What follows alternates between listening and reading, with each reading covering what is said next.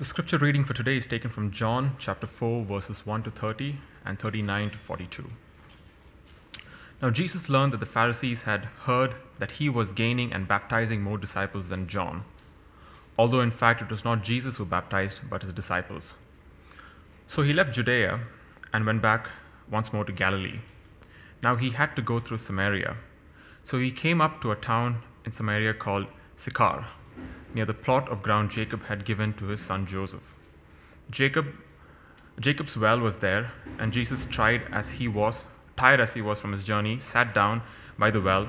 It was about noon. When a Samaritan woman came to draw water, Jesus said to her, "Will you give me a drink?" His disciples had gone into the town to buy food. The Samaritan woman said to him, "You are a Jew, I am a Samaritan woman. How can you ask me for a drink?" For Jews do not associate with Samaritans.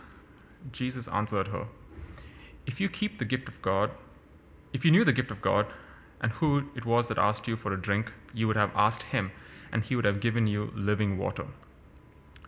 "Sir," the woman said, "you have nothing to draw with, and the well is deep. Where can you get this living water? Are you greater than our father Jacob, who gave us this well and drank from it himself, as did his sons and his livestock?" Jesus answered, "Everyone who drinks of the water will be thirsty again, but whoever drinks the water I give them will never thirst. Indeed, the water I give them will become in them a spring of water welling up to eternal life." The woman said to him, "Sir, give me this water so that I won't get thirsty and have to keep coming here to draw water." He said to her, "Go call your husband and come back." "I have no husband," she replied. Jesus said to her, "You are right when you say you have no husband. The fact is, you have had 5 husbands, and the man you have now is not your husband. What you just said is quite true." "Sir," the woman said, "I can see that you're a prophet. Our ancestors worshipped on this mountain, but the Jews claim that the place where we must worship is in Jerusalem." "Woman," Jesus replied, "believe me, a time is coming when you will worship the Father neither on this mountain nor in Jerusalem. You Samaritans worship what you do not know. We worship what we do know, for salvation comes from the Jews. Yet a time is coming, and has come, when the true worshippers will worship the Father in spirit and in truth. For they are the kind of worshippers the Father seeks. God is spirit, and his worshippers must worship in the spirit and in truth." The woman said, "I know that Messiah, called Christ, is coming. When he comes, he will explain everything to us." And Jesus declared, "I, the one speaking to you, I am he." Just then his disciples returned and were surprised to find him talking with a woman. And no one asked, "What do you want?" or "Why are you talking to her?" Then, leaving her water jar, the woman went back to the town and said to the people, "Come, see a man who told me everything I ever did. Could this be the Messiah?" They came out of the town and made their way towards him. Verses 39 to 42. Many of the Samaritans from the town believed in him because of the woman's testimony. "He told me everything I ever did." So when the Samaritans came to him, they urged him to stay with them, and he stayed 2 days. And because of his words, many more became believers. They said to the woman, "We no longer believe just because of what you said. Now we have heard for ourselves, and we know now that the man really is the Savior of the world."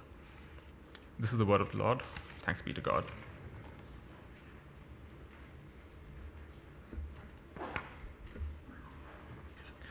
Good afternoon, everyone.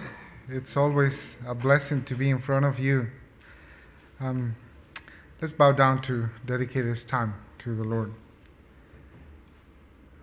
Father God, we give you thanks for being together, for the opportunity to reflect upon your word. May it take roots in our hearts and in our lives and in everything that we do. In Jesus' name, amen. Well, as many of you know, my family and I have been engaged in international missions for several years before coming to First Baptist Vancouver. So now that I live here again, I made it a priority to get to know the city as well as I can, to see what's hurting, to see where there's hope, and really to just familiarize myself with this context. And I often enjoy talking to people who grew up in this city, to hear their stories about how the city has changed over the decades, what it was like before. It's fascinating even to look at some pictures. As I listen, I get glimpses of not only the city, but how they and their families have grown and changed over the decades. We live in a beautiful city. It's an interesting city surrounded by gorgeous mountains. Our city is strategically located for commerce and trade with some of the world's biggest markets. This is Vancouver. Many of us who live here now come from places far away, and that adds to the cultural richness and beauty of the city. Of course, not all of us are newcomers. Did you know that Metro Vancouver has the third largest urban Aboriginal population in Canada? This land is rich. It's also rich in beautiful stories of community, resilience, and perseverance. And yet, it has a complex history. A complex history of hostility between groups of people. It hasn't always been smooth. It's still not smooth. This history is not new, but the city is still trying to figure out how to come to terms with the legacy from the past. For instance, in 2013, the City Council formally acknowledged that Vancouver is built on the unceded traditional territories of the Musqueam, Squamish, and Tsleil-Waututh nations. Or another old problem resurfaced during the pandemic. The past few months, Vancouver experienced a 700% increase in anti-Asian hate crimes. These problems haven't gone away. The city can feel hopeless in other ways.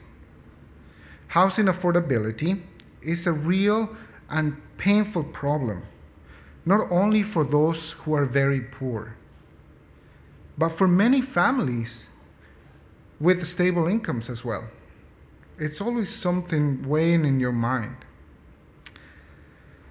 And to top it all off, in our city, the feeling of loneliness and the concrete reality of isolation were acute problems even before the COVID-19 pandemic began.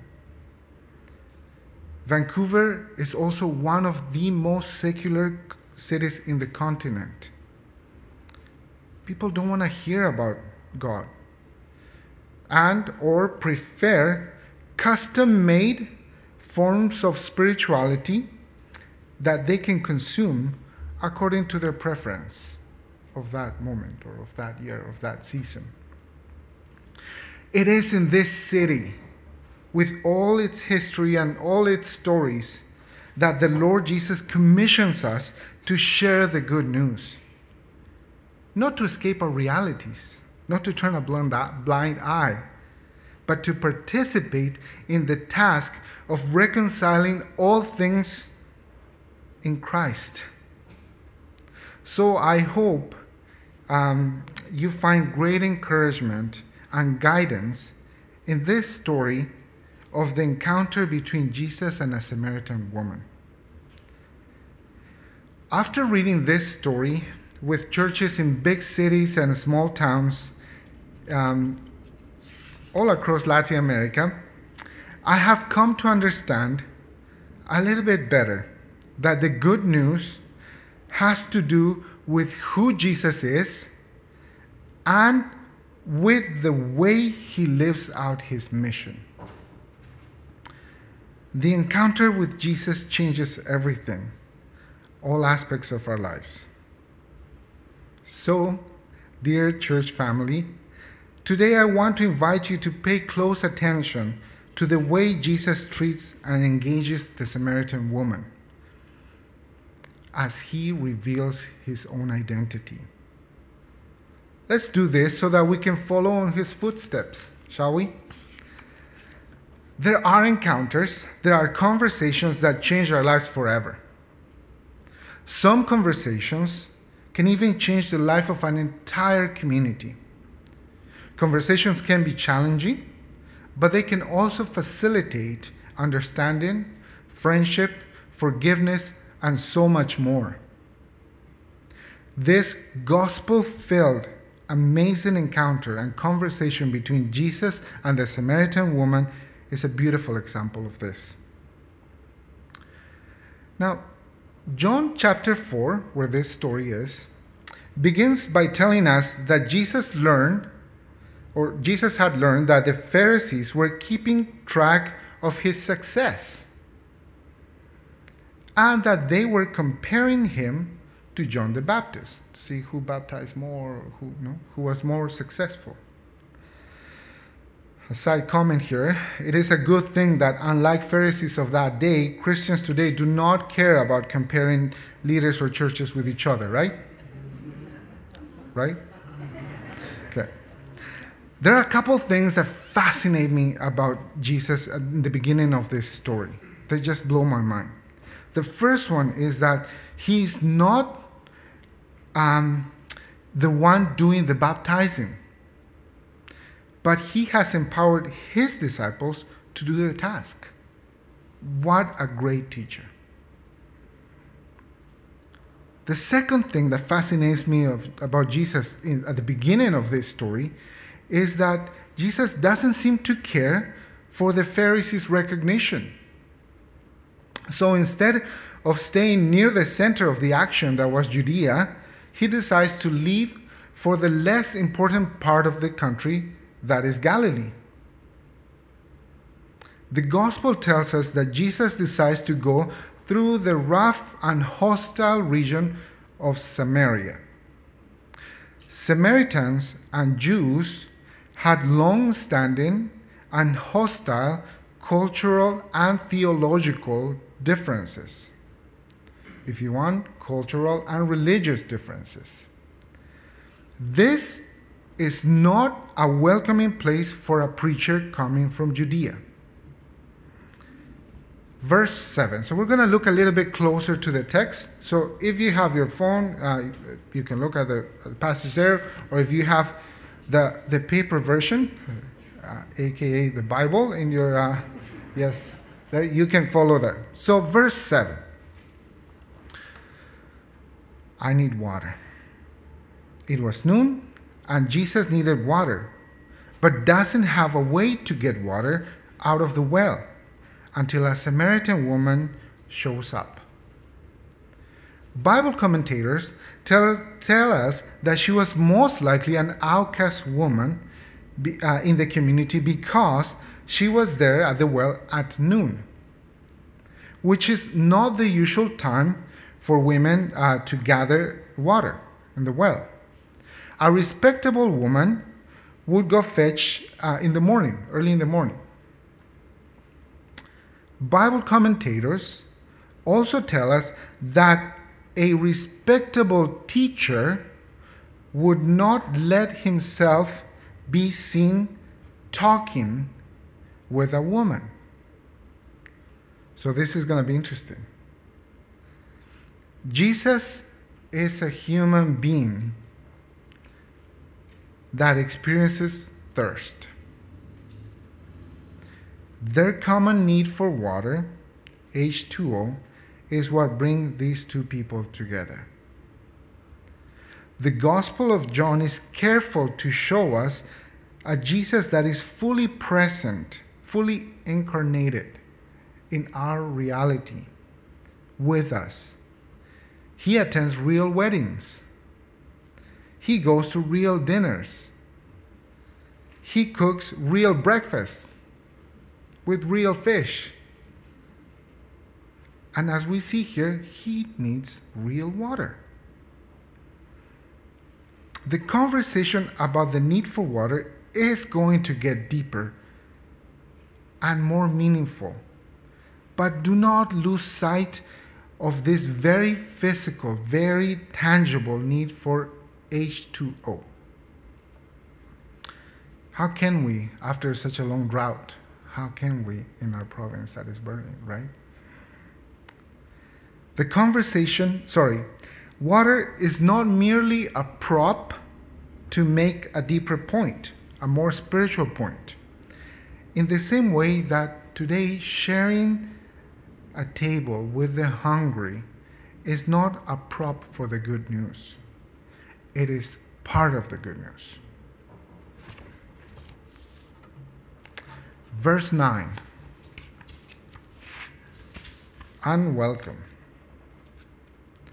After Jesus addresses the woman, she brings up the barriers, the cultural expectations. You are a man, a Jewish man. I'm a Samaritan woman. You should not be asking me for things. Those are very real barriers. Verse 10. Let's see what happens. Jesus keeps the conversation going in spite of the initial barriers. It's hard to keep the conversation going when we encounter a wall or when we build a wall. So let's notice what Jesus does here. I don't know how you normally use the phrase, if you knew. The way I use it and the way I've seen it used is to spark curiosity, interest, right? Like, oh, if you knew, right? I use it with my kids often, but use it in regular talk, like, oh, if you only knew, right? So you spark curiosity in the topic. Maybe our sense of curiosity as readers should also be heightened if we consider that living water is another way of saying running water, okay? Which cannot come out of a well, right? The water in the well is static, it doesn't move. So how can this be? It should spark our curiosity. It is a strange concept. So verse 11 to 12. This is important. Conversation is not a monologue. Conversation allows for questions. Good conversations allow for the other person to speak up their mind. First, the woman brings her practical observations. This is a clever woman. See, she says, you don't have a jar or a bucket or anything to bring water with, to get water out of the well. Second, she brings her theology. Incomplete as it is, she brings it to the conversation in the form of a challenging question. Are you greater than Jacob? You see, for Samaritans and for Jews, Jacob was not only a historical figure. His importance is at the center of their religious identity. So that question, are you greater than Jacob, is profound and is challenging on the woman's part. Verse 13 and 14. Jesus doesn't ignore the woman's observations. And he actually responds with his own practical observation when he says, thirst can be satiated for a while, but it comes back. Very, yes, practical. But The woman's questions and Jesus' persistence to dialogue, to engage, created an opportunity for Jesus to reveal a little bit about what he can do. And he says, I can make you into a spring of living water. Without that commitment to engage, without that commitment to conversation, we would not be in this point in the conversation or in the revelation. Verse 15. Now we're talking. Things are beginning to change. See, the woman is the one asking Jesus for water now. Give me that water. She says, give me that living water. And she's thinking of the good uses she can put that water to. Right? Now, again, I think biblical commentators, don't treat this woman correctly. Many of them condescendingly argue that this quote-unquote poor woman couldn't understand that she was having a theological conversation and couldn't think beyond H2O, water, okay, and her practical needs. But I think they're mistaken, because we saw in verse 12 already that she was already asking theologically nuanced questions to Jesus. So it's not fair to dismiss her questions and her requests. In fact, if we see verses 16 and 18, we see that living water begins to flow. At this point, some may perceive a change of topic in the conversation, from water or living water to the woman's personal life, right? When Jesus asks him, where's your husband? Maybe Jesus is beginning to respond to the request of the woman for living water. You see, besides quenching our thirst, running water, living water washes things away, including our wounds. It makes them clean. That's the beginning of healing.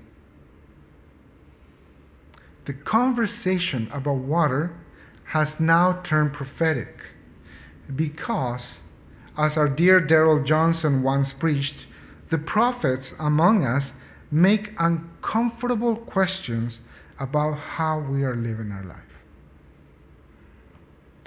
The woman's life story was rough, but again, she's not treated fairly by many commentators who want to just reduce her identity to a sinner, a sinful woman. Yes, most likely the woman not having a husband is the main reason why the woman is an outcast. But we do not know why she had 5 husbands. What we do know is that it was much easier for men to divorce and abandon their wives than the other way around in that time.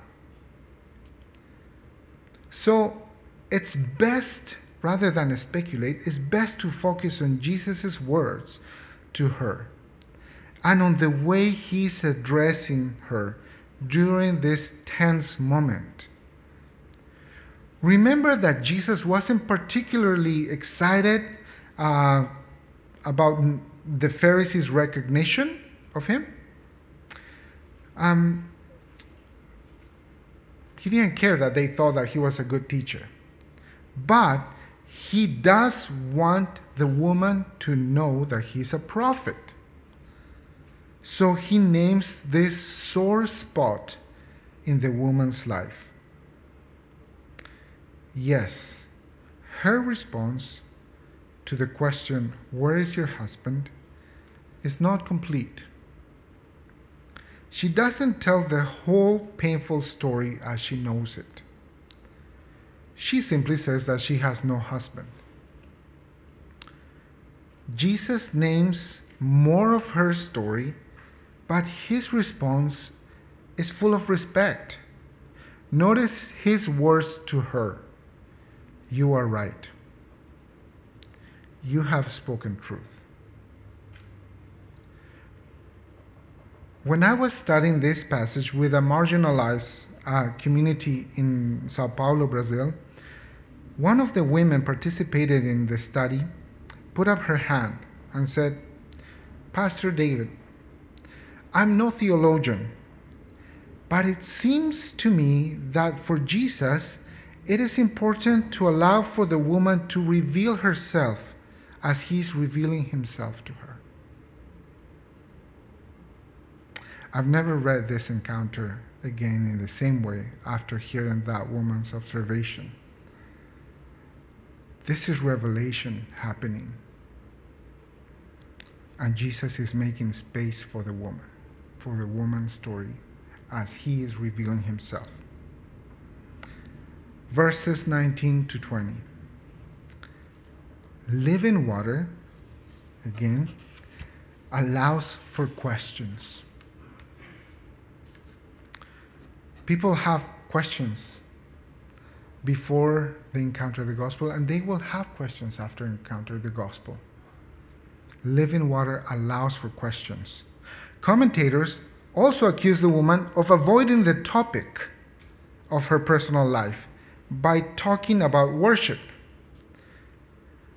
But what would you do? How would you respond after you've had a prophetic encounter? Would you not be led to worship? She brings up her questions and her theological concerns as they are. In fact, so just we appreciate the caliber of this woman's inquisitive mind, I should mention that the question she brings about where to worship is no trivial matter. You see, the correct place for worship was one of the greatest theological debates of that time. And Jesus is engaging her on that topic. The question was, where? Where does true worship happen? In the temple in Jerusalem or Mount Gerizim? In our day, in Vancouver, people are asking questions, theological questions, every day. They just call them by other names. What do we do about that? Verses 21 to 24. A place for truth. I love how Jesus responds to the woman's theological questions, spiritual questions if you want. He expands them. He reshapes those questions. He says that true worship is not about a place. True worship is about bringing our stories, our whole stories, to the Father for living water. The woman was on the right path to true worship, for she had spoken truth, remember? Those are the kind of worshipers the Father seeks.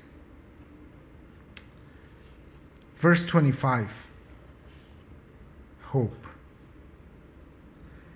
Because Jesus did not simply stop the conversation,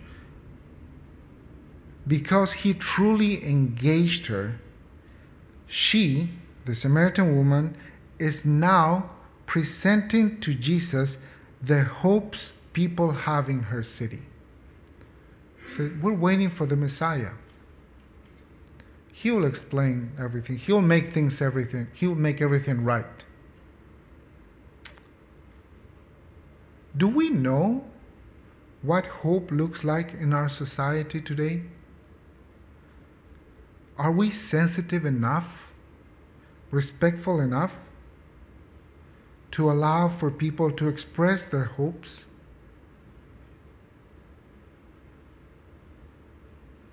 Verse 26. I am. It is time for full revelation. I am is Jesus' answer to the woman. it is in this most humanizing encounter with an outcast woman that Jesus first reveals his divine identity. I am. Thank you, Lord Jesus. For he wants us to know him. He wants the city to know him.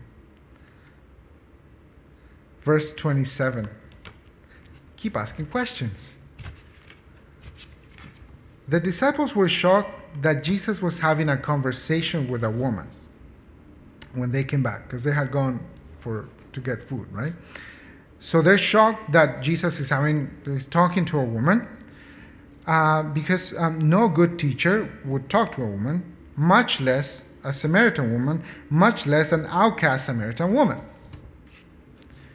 But unlike her, they don't ask questions. Ask questions. Living water allows for questions. Verses 28 to 30 and 39 to 42. I call this part integral mission. The woman left quickly to tell everyone about this living water that she had tasted. But before we go into that, please notice in verse 28, there's a beautiful detail there.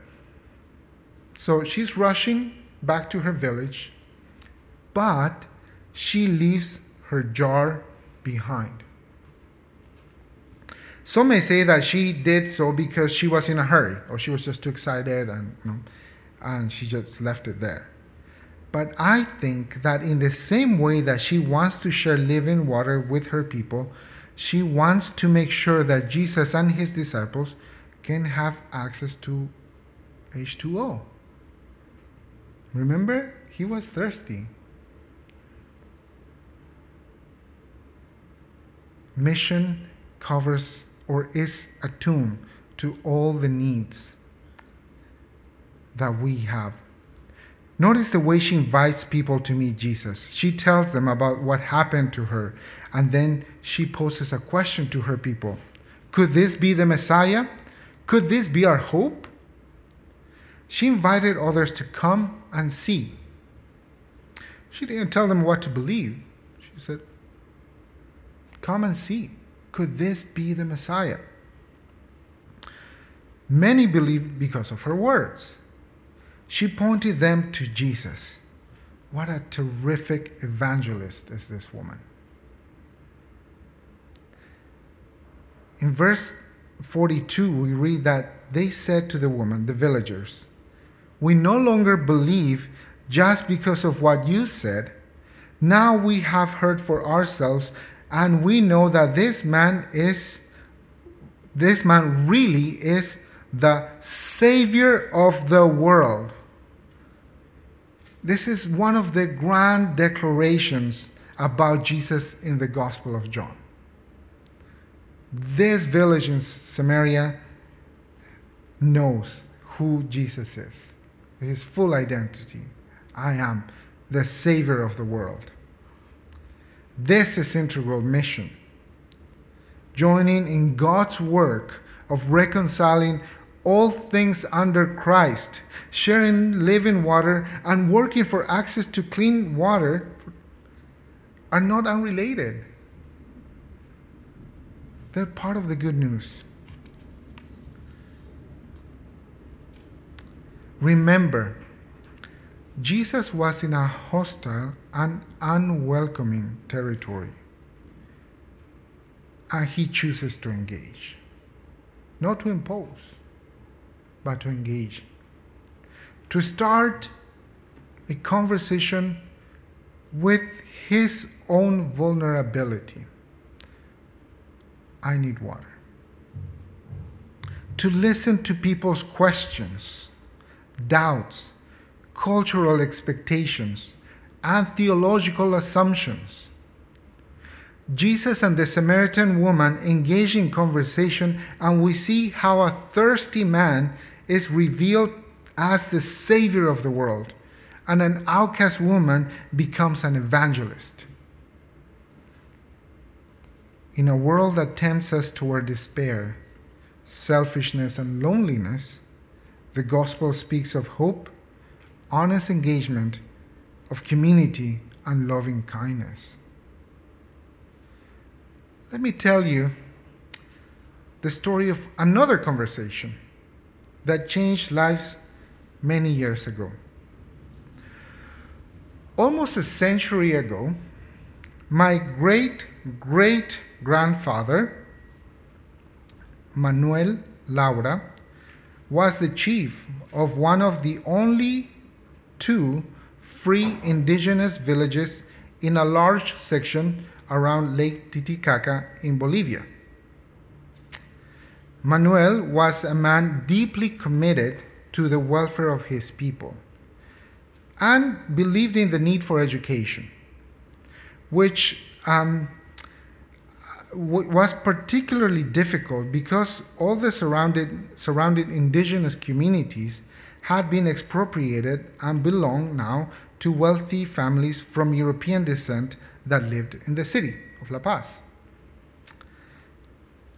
These families had no interest in allowing schools in those indigenous communities.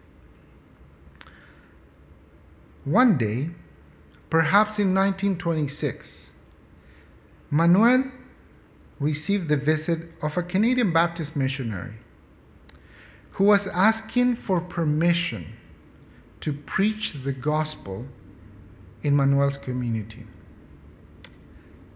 They sat and ate together. And after listening to the missionary, Manuel agreed to let him preach, but with one condition. The condition was that the children in the community, including the girls, Manuel asserted, would be taught how to read. That missionary, Howard Plummer, had been commissioned by a church in Vancouver. Actually, it was this very church, First Baptist, that sent Howard and Mary Plummer as missionaries to Bolivia. And guess what date? August 29th, 1924. In that conversation he had with Manuel, Howard learned more fully what it means to be a missionary, to ask permission, to sit down and eat, to be patient. Also, through that conversation, Manuel began to imagine a way to resist the oppressive feudal system under which the indigenous peoples of Bolivia lived at the time. But Manuel could not have imagined that so remember, he asked for education for the children, right? So Manuel could not have imagined that his great-grandson, my father Arturo, one day would help translate the Bible to the indigenous language Aymara. This is the gospel, guys. There are conversations that change our lives. And when the gospel takes hold, the changes are far deeper than we can imagine. And God is still at work. A couple weeks ago, after John Sang's sermon, I ended up talking to Sherry, who had come to Christ because of Karen Lai. And Sherry told me, after I met Christ, everything changed. God is still at work. The Samaritan village came to know the good news that Jesus is the Savior of the world. The Samaritan woman experienced the good news in the ways Jesus engaged her. So, let us faithfully witness of God's reconciliation of all things in Christ by keeping together who Jesus is and the way he does things in humility and loving kindness. Amen.